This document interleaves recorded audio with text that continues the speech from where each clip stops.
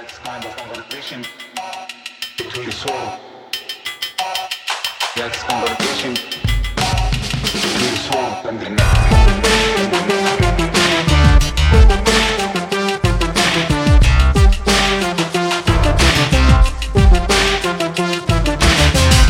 Hello, Prestige heads, and welcome to American Prestige. I'm Danny Bessner here, as always, with Derek Davison, and we're just going to jump right into it because there is so much news. So, Derek, why don't we start with the the nuclear deal with Iran, and developments and updates on what has been going on there? Sure. I think we should also tell everybody this podcast is now officially a quarantine zone because we both have COVID. No, I have not been. I have not tested positive for COVID. I have COVID. You may probably have COVID. I've tested negative for COVID. Don't come within 6 feet of this podcast if you can help it. So yes, let's start with Iran. Just a brief update, really. I mean, everybody knows that these negotiations on trying to revive the 2015 nuclear deal have been going on for quite some time. The Biden administration has refused to take yes for an answer from the Iranians, while blaming the Iranians for adding extraneous conditions and details onto the process. There was a new round of talks, indirect talks between the U.S. and Iran held in Doha last week that went nowhere so hard that they actually there's some thought that they may have set the process back a bit. The ball is in U.S. court. If the U.S. acts realistically and shows its serious intention to implement its obligations, the agreement is not out of reach. Nobody likes to talk in detail, and any detail you get is coming from the U.S. For the most part. You get bits and pieces out of Iran, but the story from the Biden administration is that the Iranians are continuing to ask for things that they consider to be that the U.S. considers to be extraneous to the nuclear deal. I would imagine that has mostly to do with the status of the Islamic Revolutionary Guard Corps and its foreign terrorism designation, which is, in my opinion, not extraneous to the nuclear deal, since it was imposed by that was a condition or a penalty that was imposed by the Trump administration after it withdrew from the deal, and in order to make it more difficult for Iran to get the benefits of sanctions relief. So I don't view that as extraneous to the deal, but the Biden administration does.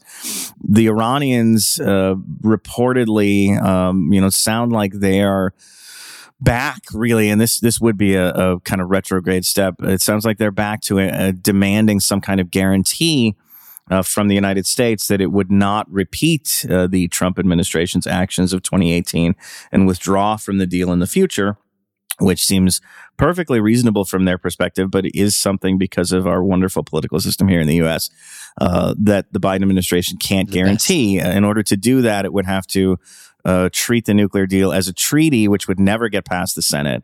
And so it's instead something that's subject to the whims of whichever presidential administration comes into office. Even if it was a treaty, it could be, there are always loopholes to back out. So that's where things stand. If that's true, if that's where the Iranians are, that's where they were like 6 months ago. And there had been all kinds of reporting saying they had moved a bit off of that position. So they may be going in the opposite direction here. Who knows? Well, good news as always. Why don't we turn now a bit to Africa? And there have been several coups that have recently occurred. Well, I mean, the coups, that have occurred over the last couple of years, most of them in West Africa. And so there was a big meeting over the weekend of the Economic Community of West African States leaders, where they announced or talked about developments with respect to their treatment of the juntas in Mali, Burkina Faso, and Guinea. The meeting has taken on a sense of urgency as the number of violent attacks by armed groups across the region continues to rise. Mali, in particular, has been a thorny issue. There were two coups, really. One, the most recent one last year, kind of set the transition onto a democratic transition onto a different track, where the junta was talking about maybe holding elections in 2025 or 2026, which ECOWAS regarded as a far too long a timetable, and they imposed fairly punishing sanctions in January against the junta and really against Mali itself over that that timetable. Last month, the junta announced what seemed to be a concession where they pledged, they talked about a new timetable that would have a general national election scheduled for March 2024. ECOWAS didn't immediately respond positively to that, but it seems like they have now, because over the weekend, the bloc lifted its sanctions against Mali. So presumably that March 2024 thing is now acceptable, and that's the time frame where they're going to be on. In addition, the bloc discussed the situations in Burkina Faso and Guinea. Burkina Faso's military junta has also pledged a 24-month transition, which seems to be the sweet spot as far as ECOWAS leaders are concerned. So it doesn't seem like there's going to be any sanctions involved there. The junta in Guinea, however, is on a 36-month transition and has been threatened already by ECOWAS that it will or could at least face sanctions by the end of this month if there's no proposal for a shorter timetable. There's also news in Sudan of note, which is another country that's currently under a military government. The leader of that junta, Abdel Fattah al-Burhan, announced on Monday that the Sudanese military is sort of standing back from any negotiations over democratic transition. Basically, what this means is he's trying to put the onus, I think, on civilian opposition groups that have been leading protests and, kind of calling for an end to military governance to form a new interim government that would manage the transition process. The catch here, there's got to be a catch, of course, is that what Burhan has proposed is to dissolve the junta's sovereign council, which is a sort of mixed civilian military council that's exerting executive function in Sudan right now, or executive governance in Sudan, and replace it with something called the Supreme Council of the Armed Forces that would just cover things like security, defense, presumably internal security as well. The thing is, there's no indication that Burhan is prepared to have this Supreme Council of the Armed Forces actually take orders from the civilian transitional government. So basically, this is just kind of shuffling the decks a little bit, and the military would still ultimately have most of the cards here. And I think that's been the analysis of these civilian groups, especially the main one is the force called the Forces for Freedom and Change. They've kind of rejected this offer. They're saying it's insufficient, or it's a trap, even. So, potentially a development there, but probably not. I think the way it's been couched is not terribly promising. So why don't we move over to Latin America and talk about the Chilean constitutional campaign? Yeah, I just wanted to. This is a brief one because it's just getting started. But the campaign ahead of the referendum later this year on the new proposed Chilean constitution began this week. It began on Wednesday. In fact, the Constitutional Assembly presented Gabriel Boric with the new document, and the campaign sort of kicked off. Polling, I should say, indicates that a plurality, at least, if not an outright majority, of Chileans are not terribly thrilled with this document. At least they're not terribly thrilled with what they know about it or what's been reported about the process under which it was drawn up, and plan to vote against it. Those who feel the most left out are conservatives who represent the private sector, which feels threatened by the shift away from Chile's staunch free market model. There's a long way to go before the referendum, and the main campaign has, as I said, just begun. So that could change. But if it is voted down, then technically that leaves Chile's Pinochet-era constitution still operative. Most people, I think the vast majority of Chileans, oppose that. Back in 2020, something like 79.9%, or it was very close to 80% of the country voted to scrap that constitution and draw up a new one. They're just not happy with, apparently, with what they know about the results of that process. So I think most Chileans would support kind of going back to the drawing board and doing it over again. The question is whether, there's any way to kind of draft a document like this that would satisfy enough people to get majority support in a referendum. So just, things are just starting. A lot of ground has to be covered before you get to a result. You think we're going to see a constitutional campaign in the U.S., Derek? No, you can't even get decent coverage of the one that's happening in Chile. I saw the Washington Post refer to this constitution as woke, a word that has no meaning whatsoever, has lost absolutely any sense of what the fuck you could possibly be talking about. But their justification for this was it includes segments on environmental protection and indigenous rights and women's rights, all kind of dismissed how woke. as wokeism, treating other people wokeism. As people. And this is the Washington Post. Yeah. I mean, this isn't like the right wing nut daily. Up yours, woke moralists. We'll see who cancels who. This is the Washington Post doing this. It's just insane. So no, I don't think the prospects for any political change in the United States are looking very good. Speaking of coverage, why don't we turn to Ukraine? Because I've noticed that that war has been covered a lot less these days than it was at the beginning. Is there a reason for that? What has been going on? Well, I was on vacation. I mean, you can give me a break for, and then you will get no breaks. You will get zero breaks. Well, I think there's a couple of things going on. I mean, there's obviously some fatigue in terms of people's attention span, which is, gnat-like in the days of devices and social media. But there's media also critique from Derek Davison. There's also less going on. I mean, the shrinking of the war theater, the shrinking of Russia's immediate war aims, and the tactics that the Russian military has shifted to make for not terribly exciting news coverage, because it's slow grinding, artillery, pounding one city at a time. There's not a lot of variety here.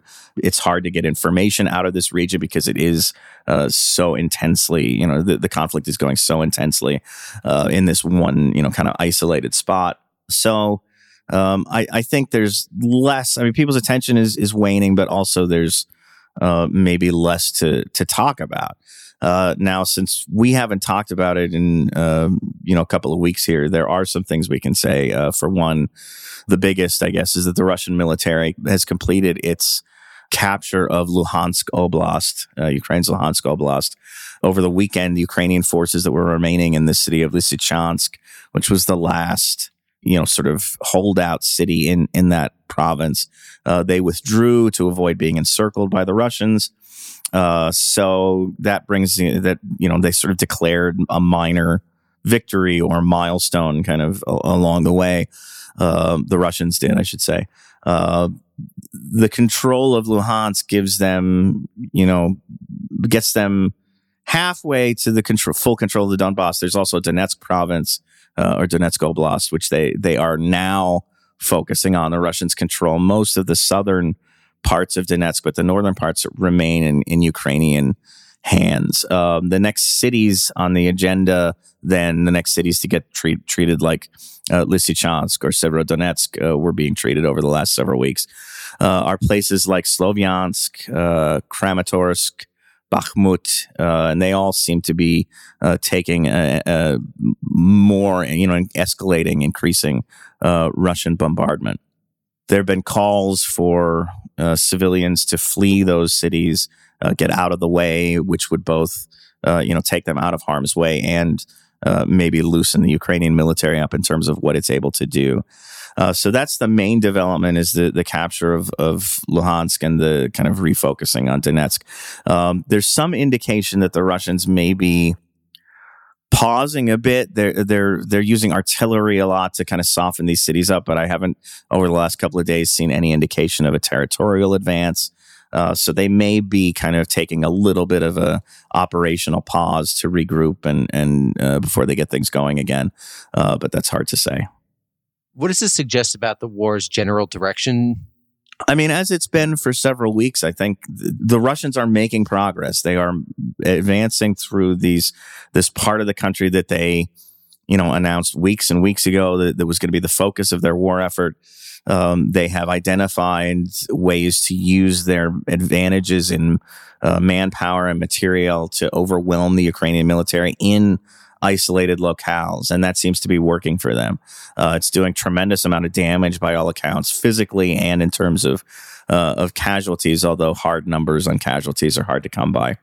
There was one development that went in Ukraine's direction. The Russian military withdrew last week from Snake Island in the Black Sea.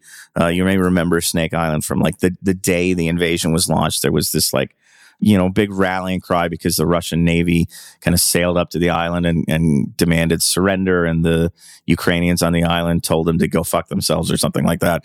And this was a big rallying cry. Turned out later that they had not done that and were actually captured and taken to Russia. But regardless, it was sort of the island gained some fame or relative fame for an otherwise unpopulated little spot of land in the Black Sea. The Russian military had been using Snake Island almost as a flagship, like a stationary flagship for their Black Sea naval operations, as a command center and a place to station kind of air defense systems and things of that nature. But now they've withdrawn from it. They claim they did so in sort of a good faith gesture. I don't believe that. What's probably happened is that some of this kind of longer range Western artillery is finally making its way into combat and allowed the Ukrainians to better have a better chance of pounding the Russian positions on this island, which again is stationary. It's an island. There's not much place you can go to hide or kind of evade being bombarded like this. And so I think it just became untenable for the Russians to hold on to it. But not a major development, but not a totally minor one either.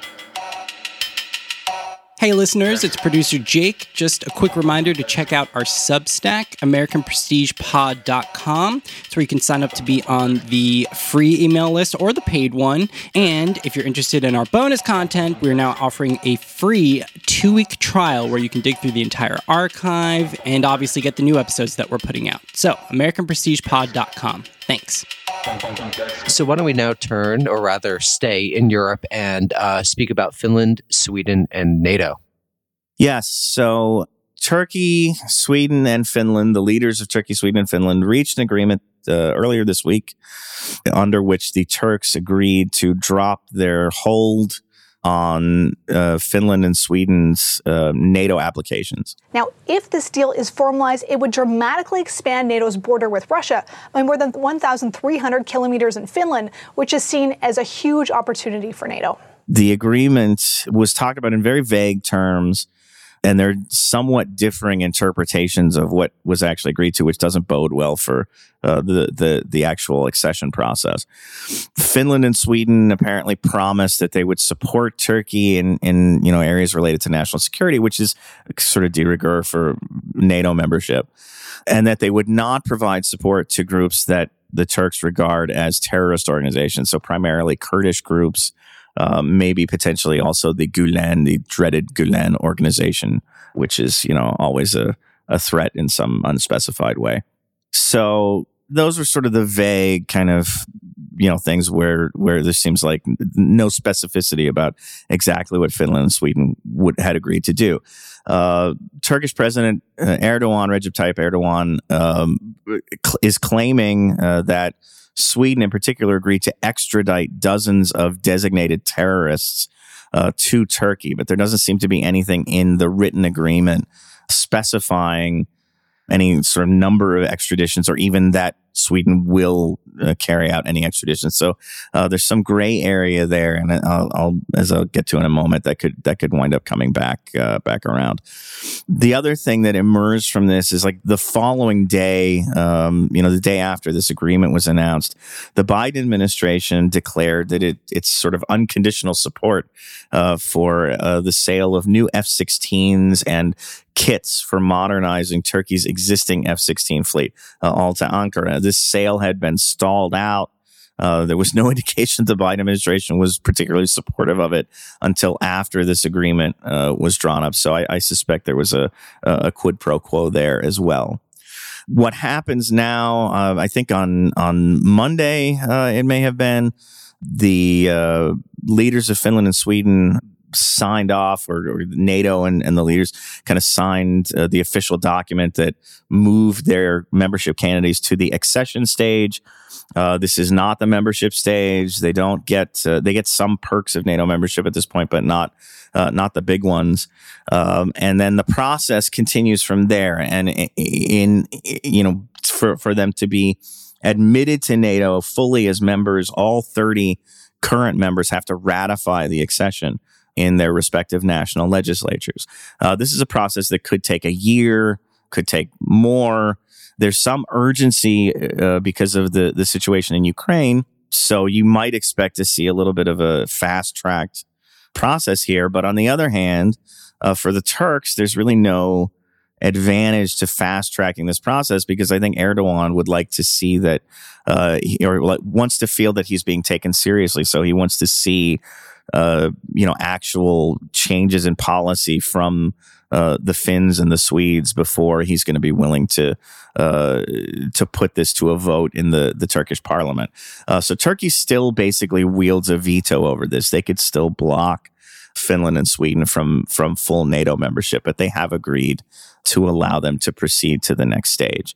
That's why I say this extradition thing could come up again, because if Erdogan thinks there are extraditions in the cards and none happen in the next, let's say, 6 months or so, that could become a new sticking point in terms of making progress.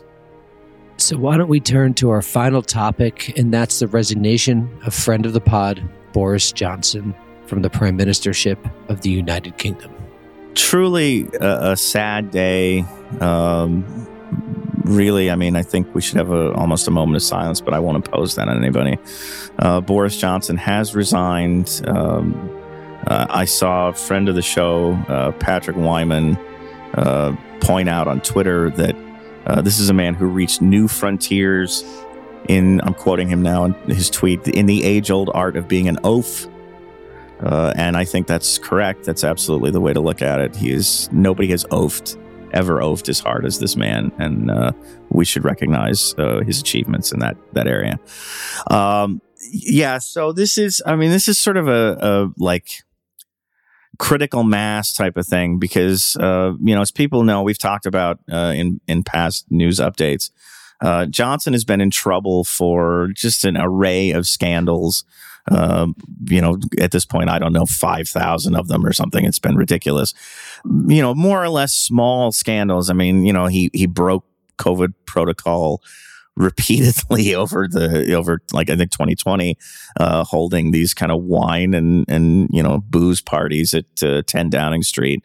And has been getting in trouble. He's been fined by the police. He was, there've been these allegations of kind of petty corruption, not even necessarily from his time as prime minister. Some of them go back to when he was mayor of London. But it's just been this sort of rolling boil of little things piling up on one another. The latest involves, and this is fascinating, involves a man named Chris Pincher, who was an MP from the Conservative Party. Johnson appointed him as, I think, deputy chief whip in Parliament. And then it came out that Chris Pincher likes to grope people. So, that's a strange name for a guy who likes to grope people.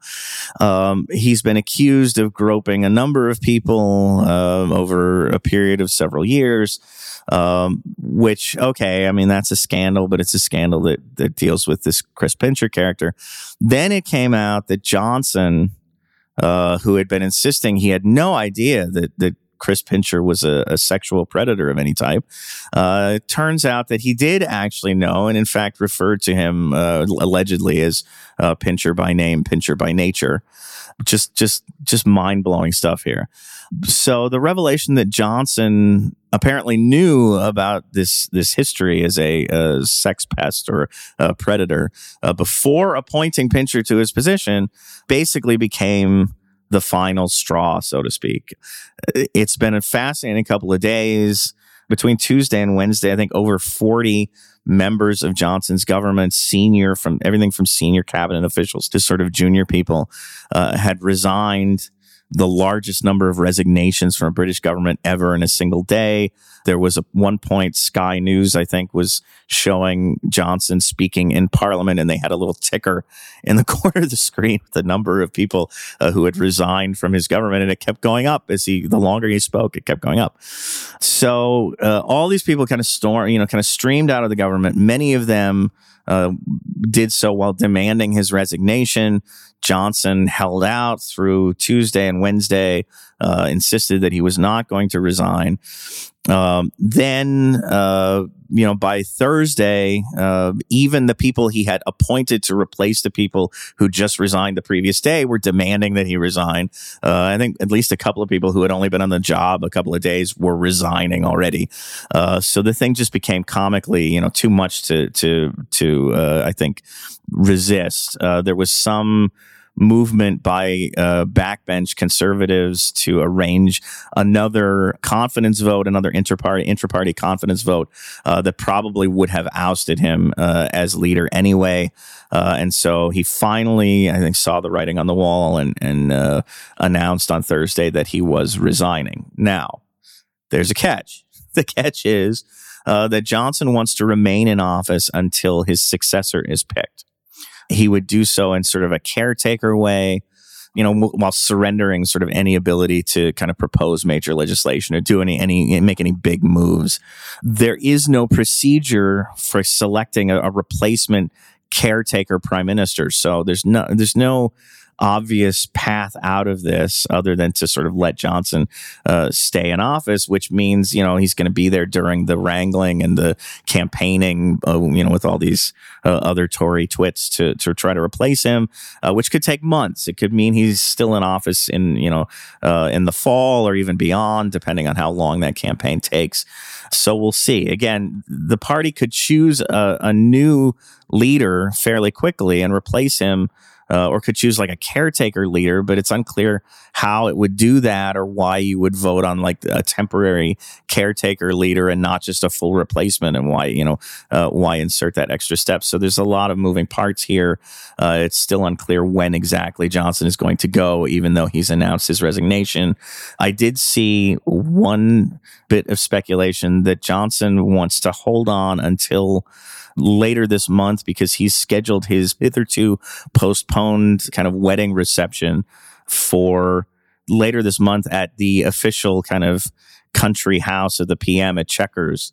And he just wants to hang on to office long enough to have that party. I can empathize with that. That makes a lot of sense. I can too. I mean, you don't want to have to pay rental for a party place. Come on.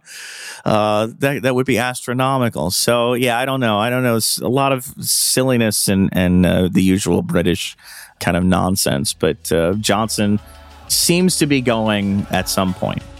So pour one out. Well, Derek, on that note, God save the Queen. And it's God good to save be the back. Queen. See you all next interview. All right. Talk to you later. Bye. Bye.